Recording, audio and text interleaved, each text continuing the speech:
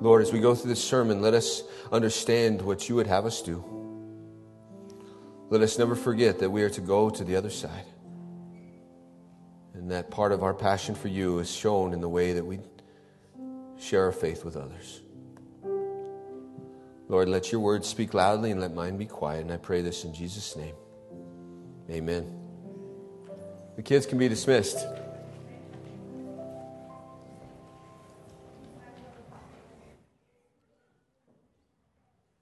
As the kids go downstairs, I can't help but be excited about this series in Mark. I absolutely love the gospel. I don't care if it's Matthew, Mark, Luke, or John, but I love working through the gospel, just seeing Jesus every single day, but speaking about him on Sundays. And last week, Pastor Bill, I believe that he masterfully described and laid out that Jesus is the Lord of the Sabbath. At no point did Jesus sin against God's laws, but defied man's laws that go against God's laws. That's the difference. You see, we're to obey man's laws if they do not contradict God's laws. And I say this because as we go through this sermon, we're going to see a Jesus that looks like he's bucking the system. And I never want us to think that he's sinning here. And I can see Jesus. He's going against the establishment. He's healing people. He's speaking common sense, which we don't know much of these days.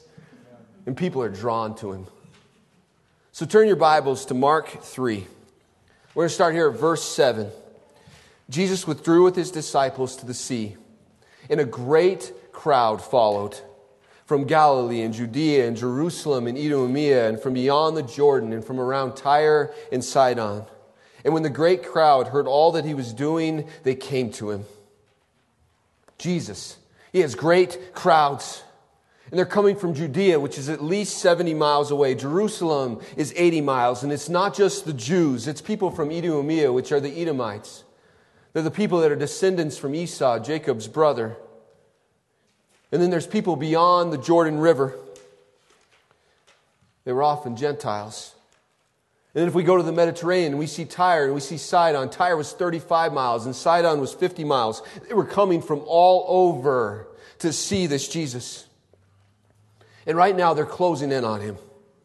And he calls the 12 disciples, these men that he wants to live life with, and they get this boat so that he won't get crushed. That's how many people are falling in and coming in on Jesus. All of this is happening. These people are coming to see him. They can't resist what he's doing. But not all support him.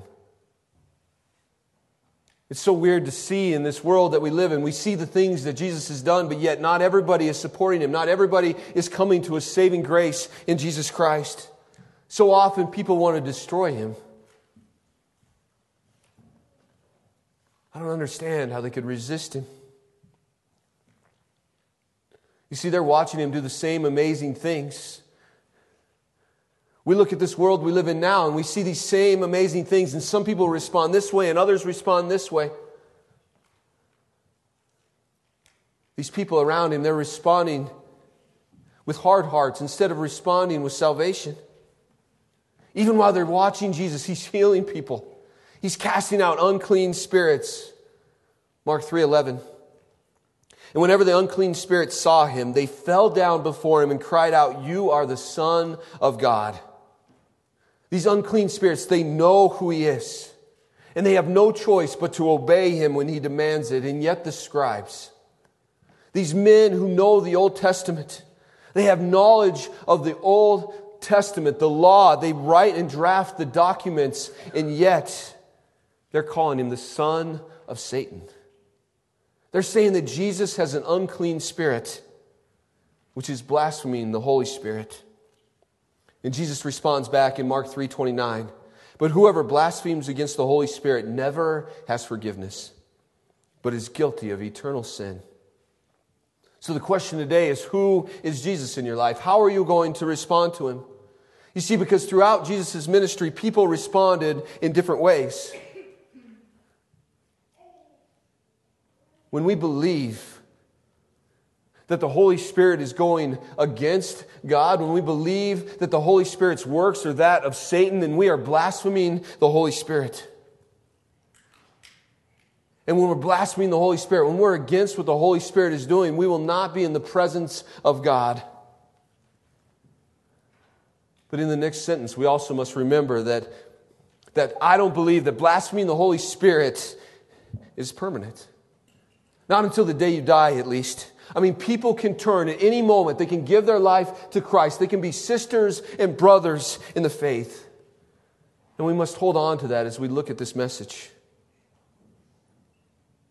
So not only are some going against Jesus, but there are others that only care about what Jesus can do for them. I watched this skit by John Crist the other day, and he was spoofing the You Bible. He called it the Me Bible. And in the Me Bible, you can change the text to say anything you want as long as it doesn't make you feel bad or it doesn't speak into your life and make you convicted. You can make the text say whatever you want. Those people only care about what Jesus can do for them. And to be honest with you, they've made themselves God. And then there's another type of person, those that are passionately in love with Jesus. Now, they may be grateful for what Jesus has done for them, but their love for Jesus Christ is what flows out of them to other people. It's how they respond to this world. You see, Jesus is not just part of their life. Jesus is their life. Is Jesus first? Is He first, and everything else flows from that? Jesus is radically awesome. How do we know this? So Jesus is in the boat and thousands are listening to Him. He's literally spelling out the gospel. Jesus is a big deal. We would say that His ministry is thriving. And He starts to tell 4 parables. And as I read these 4 parables, I noticed 4 key points. You see, I could have broken these all down in one, but today I want to use them as a whole unit. Use them as working together to share the gospel for people. So number 1. Do you have ears to hear? Mark 4, 8 through 9. And other seeds fell into the good soil and produced grain, growing up and increasing and yielding 30-fold and 60-fold and 100-fold. And He said, he who has ears to hear, let him hear. So often we associate this with other people. This parable of the soils, we look at it as other people's heart as we begin to share the gospel with them. But maybe it's about your heart. Do you hear the message? Do we hear what Jesus is preaching? Do we respond? Is our heart the good soil? And I get it, fruit is not just evangelism, but we must build relationships, lasting relationships. Guys, when I think about bringing 100 people to Christ, it is absolutely overwhelming. But there is exactly 100 people in this room right now. And every single one of you could pick one person that you could speak into their life, build relationships with, and share about who Jesus with as you disciple them. As you get them following Jesus, as you start to help them be passionately in love with Jesus. Guys, that's doable. And we can make excuses all we want, but when was the last time you shared your faith with an unbeliever? We often have to evaluate that in our life. If we are passionately in love with Jesus, other people should know about it, both in this community and in this church. Which goes to our next point. Are you a light? Are you a light for Jesus? Mark 4:21. And He said to them, is a lamp brought in to be put under a basket or a bed? And not on a stand? That's where our light should be. Our light should be on the stand. Do you know Jesus? And if you do, you cannot hide it. You must proclaim it. It is the way that we live. Is your life a light for Jesus? You have been so blessed. Every one of you has heard about who Jesus is, but do you keep it for yourself or do you live a life in reverence to Christ? Later in this story, we're going to see a man that did not keep it to himself. He heard the gospel and he let the light radiate to anybody who was willing to listen. Guys, what's beautiful about the gospel is we don't have to fully understand everything as God does a work in their life. Number 3, God does the growing. Mark 4:28. The earth produces by itself first the blade, then the ear, then the full grain in the ear. Our job is to plant the seed. Are we willing to plant the seed? And I get it, every once in a while we get to be part of the harvest. But our true job is planting the seed. And what stops us from doing it? Rejection? Lack of knowledge? Do we really believe Jesus is who He said He is? My wife, she told me a story the other day about a man who tries to get rejected 5 times a day so that rejection is the goal. And what's amazing as he was doing this is how often he thinks he's going to get a no, but he actually gets a yes. And the same holds true when you share your faith.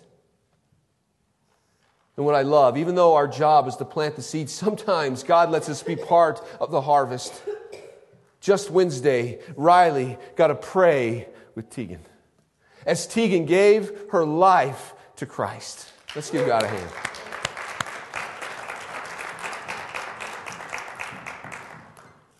I mean, does that not put a smile on your face? Right? Getting to be part of it. Mark 4:29, when the grain is ripe, at once he puts it to the sickle because the harvest has come. The harvest has come. And the man that we're going to learn about soon did just that.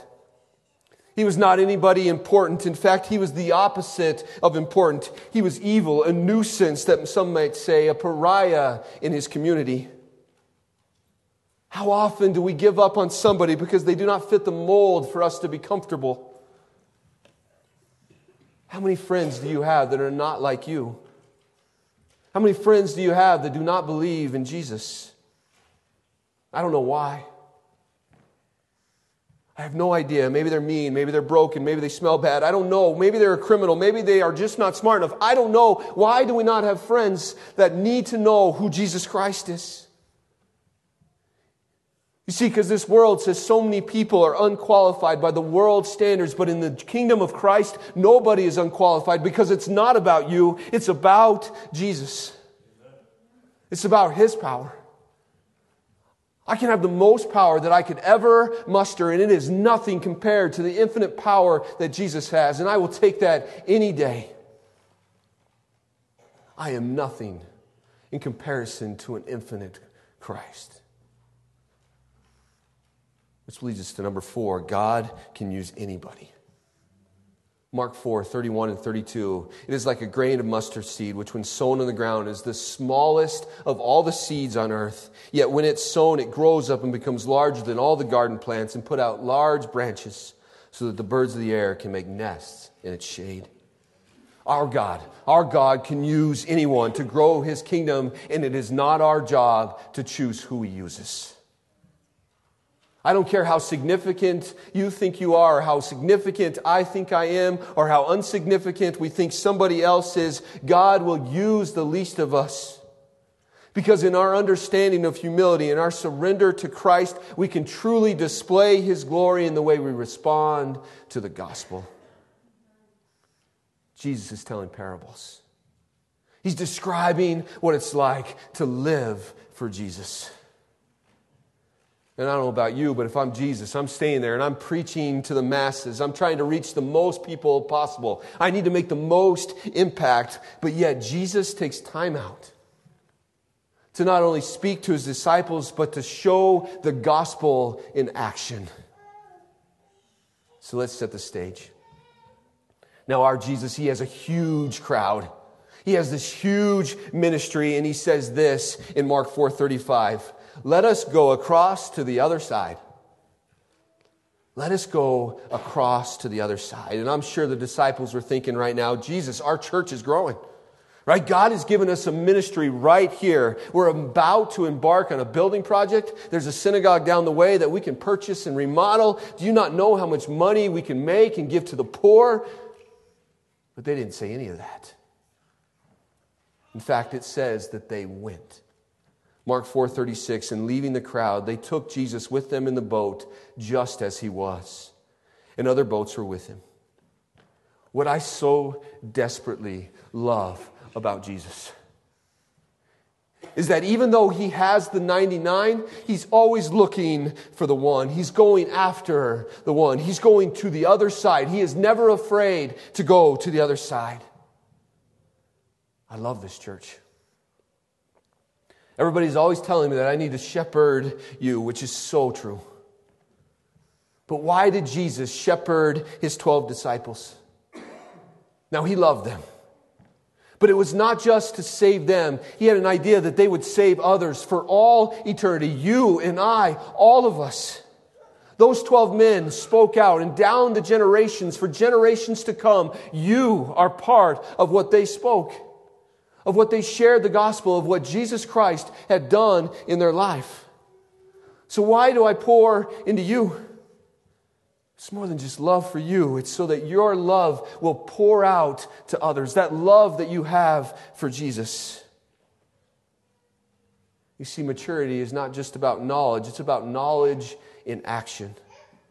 And Jesus is about to go demonstrate what it looks like to be changed by the gospel.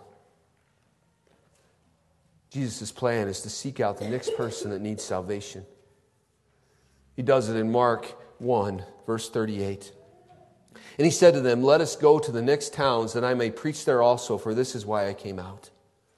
Jesus is continually going to the next town. He's continually going to the other side. Some of this message that I'm going to share with you today comes from a video by Matt Reagan. You can see it on Right Now Media. He's a pastor at Southeastern Christian Church. We watched this video during the men's breakfast, and it made a huge impact in my life. And Jesus right now, he's devoted to his disciples. He's demonstrating how he wants them to live. He wants all people to hear the gospel. Jesus has a mission. And his mission is never one of just evangelizing. It's never one of just serving or demonstrating this action or discipleship. His mission is holistic. It's whole. It's everything. And right now, he's building into the life of these 12 men who are going to share the gospel with anyone that has ears to hear. You see, even on the boat ride to the other side, Jesus uses this as a teaching moment. He's going to show them what it means to trust in God. He's going to show them and demonstrate the greatness of his power. So a storm just happens to arise. And these disciples, they understand the storm. They're fishermen. This is not just some little storm. This is one of those storms that destroys boats and drowns people. The Sea of Galilee sits 700 feet below sea level. And the mountains around it, especially on the east side, are 2,000 feet above sea level. There's a Mount Hermon that's just 30 miles to the northeast. That's 9,000 feet above sea level. So you know that when that storm comes in, it comes out of nowhere. And yet Jesus, there is no worry. As this storm hits, as it's hitting this boat and the disciples are scared, and Jesus is just sitting there asleep, laying down, catching some Z's. And I imagine Jesus, right? He wakes up nonchalant, maybe throws a little yawn in there. I know I added that one, but drops 3 words. Mark 4:39, peace be still. Peace be still, and the wind ceased, and there was a great calm. It's like a Jesus mic drop. Everyone is amazed. They went from this great fear of the storm to now this great fear, this power of Jesus. We see in Psalm 65:7 that only God has the power to control the weather. And that's exactly what Jesus is doing. Mark 4:41, and they, the disciples, were filled with great fear and said to one another, "Who then is this that even the wind and the sea obey him?" It is not every day that you see somebody who can control the weather. And he rebuked the weather like he rebuked the unclean spirit in Mark 1:25-26. It says this, "Be silent and come out of him," as Jesus talked to this demon. And then the unclean spirit, convulsing him and crying out with a loud voice, came out of him. Our Jesus has the power to calm the storms, both on the outside of your life and the ones that reside inside of you. And he's about to clear the unclean spirits from this crazy naked dude. Would you dare bring the gospel to a naked dude? Let's read on. Mark 5:1. They came to the other side of the sea, to the country of the Gerasenes. Now, we're not exactly sure where this is, but I believe that it's this town with this Arabic name called Gersa, which is related to the Greek name Gerasa. The reason I believe that this area is where Jesus was is because this is the only place in the Sea of Galilee where there's a steep cliff where these pigs could have went into the water. And also, not far from there, about a mile south, are these tombs, these caves that this demon-possessed man lived in. And it's also 1 mile north of this area of Decapolis. It's on the eastern shore of a predominantly Gentile territory. And before Jesus can even stretch his legs, it says this in Mark 5:2. Immediately there met him out of the tombs a man with an unclean spirit. And this guy is crazy. The townspeople are trying to bind him. They're putting chains and shackles on him. And he's literally wrenching them off and breaking the shackles. Now, I am not messing with a guy that can break chains with his bare hands. And not only that, this guy is crying out day and night. This man is absolutely tormented. He is cutting himself with stones. Man, if this guy walked into our church, would we ask him to leave? This guy's never met Jesus. But yet the demons that reside in him know that they are no match for Jesus. So they try desperately to plead with him. Mark 5:7. And crying out with a loud voice, he said, "What have you to do with me, Jesus, Son of the Most High God? I adjure you by God, do not torment me." They are begging Jesus. They're basically saying, in the name of you, Jesus, do not carry out justice on us for the things that we have done to this poor man. What did they deserve? How long had they been tormenting this man? And what I love to see is the demons even know who Jesus is, which is more than I can say for the scribes earlier in Mark. And Jesus says, "Come out of this man." And then he asks the demon what his name is. And this is how he responds in Mark 5:9. He replied, "My name is Legion, for we are many." Talk about a scary movie. Now, a Roman legion is about 6,500 people. That is not a small number of unclean spirits. This guy is possessed as it gets. His head is spinning more times than The Exorcist. Guys, this is scary. But our Christ, He has control over the demons. He has control over all these unclean spirits. He has control over even the pigs. And for some reason, these demons don't want to leave the region. I have no idea why, but Christ gives them exactly what they want. How often does that happen? They want to enter the pigs, so Christ lets them. Verse 13. So He gave them permission, and the unclean spirits came out and entered the pigs, and a herd numbering about 2,000 rushed down the steep bank into the sea and drowned in the sea. Can you imagine that? I mean, imagine a herd of pigs. Now, before this, I didn't even know that there were herds of pigs, but 2,000 of them sitting there? That is a lot of bacon.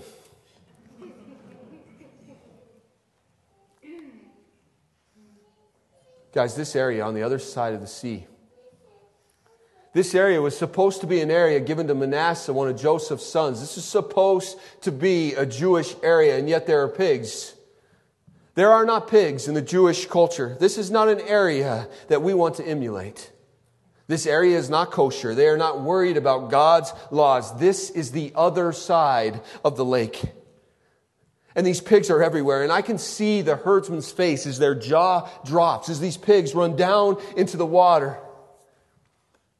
And they have no choice but to pick up their robes and to run to town to tell somebody, partly scared, partly stunned, partly whatever words you want to put in there. But these guys have absolutely seen something that they will never forget. And then everyone must come back to see what has happened. You see, they know this demon-possessed man. I mean, how could you not? They know that he likes to run around naked, and they see this in verse 15. And they came to Jesus and they saw this demon-possessed man, the one who had the legion, sitting there clothed and in his right mind. And they were afraid. Every one of us would have been afraid. We'd have been scared to see this man with the power that he had. And now he was calm, just sitting there. We like to pretend like we would be celebrating, but every one of us would be scared in that moment. And then Jesus, knowing that he had came to do what he had done and he had accomplished it, goes to leave. He had saved this man. Verse 18. As he was getting in the boat, the man who had been possessed with demons begged him that he might be with him. This guy wants to be with Jesus. This guy loves Jesus. He was dead. He was possessed. He was not his own. He was controlled by thousands of what the world has to offer. Be like somebody addicted to meth or alcohol or whatever you could be addicted to. He was absolutely out of his mind, and now he was set free by what Christ had done. He had set him free from the bondage of this world. Jesus had literally gone across the lake for this man. But yet he's not going to take him back with him. He had another purpose for this man. Verse 9, he says this, "Go home to your friends and tell them how much the Lord has done for you and how he has had mercy on you." And what did the man do? Verse 20, "And he went away and began to proclaim in the Decapolis how much Jesus had done for him, and everyone marveled." He did not go into seminary for years to learn about Jesus. He was consumed by evil, in bondage to literal demons, and now he'd been set free, and everyone was going to hear about what Jesus had done. All that mattered was that he was saved, that Jesus had mercy on him, and he proclaimed it, and everyone marveled. They had seen what happened. They knew what he used to be like. And now they could see this transformation that Jesus had done. They could see the difference as he proclaimed Christ as the solution. You see, I have this friend named Jackson Kettner. I grew up with Jackson, and he was one of my best friends. He still is my best friend, one of my best friends today. And my friend, when we got into high school, got caught up in alcohol, and it was very dangerous. He was addicted to alcohol. In fact, he got more DUIs than probably this room combined, to be honest with you. And it got to the point, he eventually went in front of the judge, and his wife was there, and the judge asked his wife, "What should I do with this man?" And his wife said, "Get rid of him. Send him somewhere because he cannot be with me." And that judge sent him to Boston, where he went to Teen Challenge. And for a year, he was there. And Christ did a work in his heart. And as he came back, that man was completely changed. As he took his construction business in Buffalo, Wyoming, and he took people that were on probation. He put them to work for him. And as they were working for him, he proclaimed Christ to them. He took them to church. He proclaimed by the works of his hand that he was changed by Christ, and he was a light for all to see. And he's still that man today. Man, if we are changed, our life should show Christ. But if we never proclaim Christ, then it looks like we did the work. That we did the work in our life and that we get the glory. It is not good enough to just to just have a good life. There must be a proclamation of why we are different. We must proclaim why we are changed. What if Jesus had stayed on the other side in your life?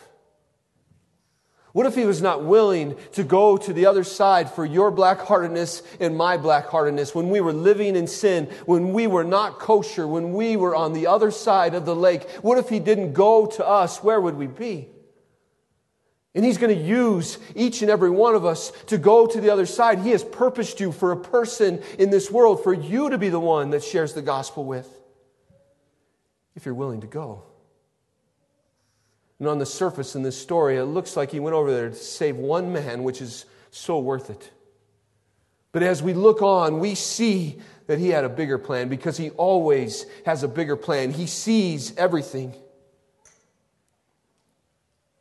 Some time's going to take before he goes back, but we see him go across the lake. He heals a woman. He heals Jairus' daughter. He gets rejected in his hometown. How do you get rejected in your hometown? How can you see what Jesus is doing and yet you reject it? The world does it all over. It shouldn't stun us that much. We see what Jesus does in people's lives. I see people where Jesus has made a complete impact on how they are with meth or with drugs or with alcohol, whatever it looks like, and all of a sudden they get out and they reject Him. The very man that feeds 5,000 with a Lunchable. I mean, He walks on water. And what I love about Jesus, He even takes the time out to mess with some Pharisees. It's the Wyominite in us, right? These Pharisees that think it's more important to have clean hands than a clean heart. Guys, Mark uses this word clean over, or this word unclean over and over again. It's not about the unclean in this world around you. It's about whether or not God has done a work in your heart. Has Jesus cleansed you? Are you clean because of what He has done? Has He cleaned your soul? And when that happens, are you sold out for Jesus? Because this man was. Turn forward in your Bibles to Mark 7. Verse 31, and then He returned from the region of Tyre and went through Sidon to the Sea of Galilee and the region of Decapolis. Jesus is all over. He's all over, going to anybody who's willing to listen. And then He returns back to this region of Decapolis where this man was. And what does He find there? Mark 8:1. In those days, when again a great crowd had gathered, and they had nothing to eat, He called His disciples to Him and said to them, why do you think there was a great crowd? This huge crowd. They had heard what Jesus had done from the lips of the man who had been redeemed, restored, and released from bondage. And Jesus is over there and He's preaching and He's healing and He's doing this for 3 days. 3 days as He's speaking into these people who have heard from this man that had a demon, a legion of demons in him. And then we see the disciples. Now this should give us great comfort when we know that we are messed up. You see, they've already fed the 5,000 with 5 loaves of bread and 2 fish. And this is what it says in Mark 8:4. And His disciples answered Him, how can one feed these people with bread here in this desolate place? If you're having trouble trusting that God can do anything, then you would make a great disciple. They have 7 loaves of bread. They have at least 3 fish, more than they had the first time, and yet they doubt what He can do. And Jesus is about to replay it by feeding at least 4,000. You see, one heart for Christ can make all the difference. Never underestimate the power of one changed man or one changed woman. Jesus never avoided the people living in darkness. He didn't avoid you when you were there. He engaged them with healing. He engaged them with servanthood. He engaged them with the truth. And we can do the same in this world that we can live in. Do you know this region of Decapolis? It was 10 Greek cities. This region became a place of refuge for the Christians as they were dispersed from Jerusalem in AD 70 as the Romans came through and ransacked everything, but left the other side of the lake alone. If we don't think that this man made a difference, then we are not reading our Bible and we are not reading history. This man changed an entire region. Decapolis and these major cities were a major sending out point for the gospel just 350 years later. They send a bishop to the Council of Seleucia in AD 359. We know that there was still a Christian presence there 300 years later. In that same video that I talked about by Matt Reagan, he tells a story to end the video. He talks about getting on a plane. And in there, he talks about how every one of us, every time we get on a plane, we get stuck in between Bubba and Bubba in the middle seat. And as he gets on this plane, he sees a couple sitting there, and the aisle seat is wide open. It's like Shekinah glory just beaming down on it. And he's like, oh, thank you, Jesus. I've got a great seat. And he goes and he sits down, and the man says, welcome. We are going to get wasted drunk. I just closed a major business deal. It turns out that this major deal that he landed was in the adult film industry. And the first thought that went through Matt's head is, what did you do to me, Jesus? He starts to realize that this guy is from a different world. He started thinking, Lord, these people cannot be any less like me. But in his thinking, he started to think, these people, the gospel is for them too. And so he started to talk to them. And then all of a sudden, this guy looks up and goes, are you Christian? And Matt says, yeah. And out of the blue, he just starts to weep. And Matt can't get this guy calmed down. He's talking 100 miles an hour as Matt's trying to get him calmed down. And he finally does. And the man says, I woke up this morning and I was lost. And I knew that my life had to change. And for some reason, I knew it had to be Jesus, even though I have no idea anybody that has given their life to Jesus. I have no idea. I have not been around anybody that says that they are a Christian. You see, my life is filled with drug dealers and people that are empty, building empty empires. There is no Jesus in my world. And this guy just looked at him. And he said, I asked God to put a Christian in my path today. And then half crying, he said, can you please, I beg of you, can you just talk about Jesus this entire flight? Please don't talk about anything else. I want to hear about this Jesus. God can use anybody. He can use those that are addicted to alcohol. He can use those that are in the adult film industry. He can use those that have committed murder. He can use those that have committed adultery. He can use anybody. He can use you and he can use me. And God will go to the other side and he will free you from your darkness. And he asks that you be willing to do the same. We have to be willing to go to the other side. Are we, is this church, willing to go to the other side? Because there is somebody on the other side that can make a difference in this world. There is somebody that can be changed by the gospel of Jesus Christ that can make a difference in this world if we are willing to go. Are we willing to let God radically change us?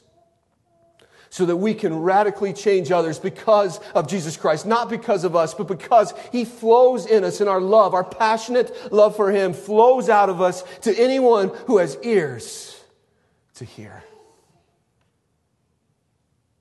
That's my challenge.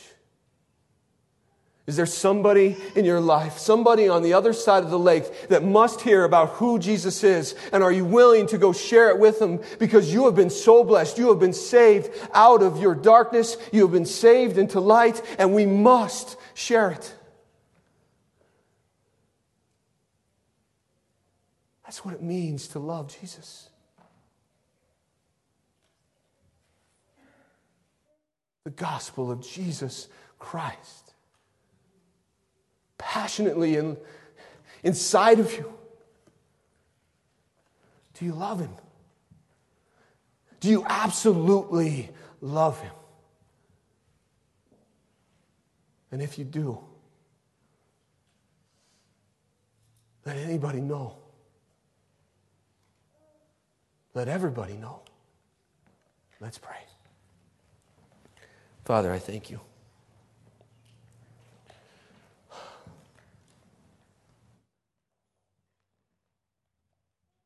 Thank you that you saved a wretch like me and a wretch like...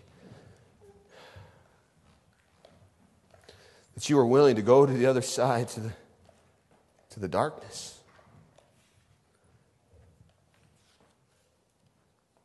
Lord, I thank you so much.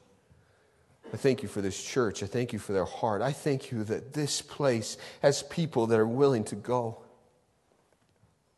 People that love you so passionately that they will share it with all that are willing to hear. Lord, let us plant seeds. Let us not worry about rejection. Let us focus on you. Let us be passionately in love with you. And let that passion for you flow out of us to anyone that's willing to listen. I pray this in Jesus' name. Amen.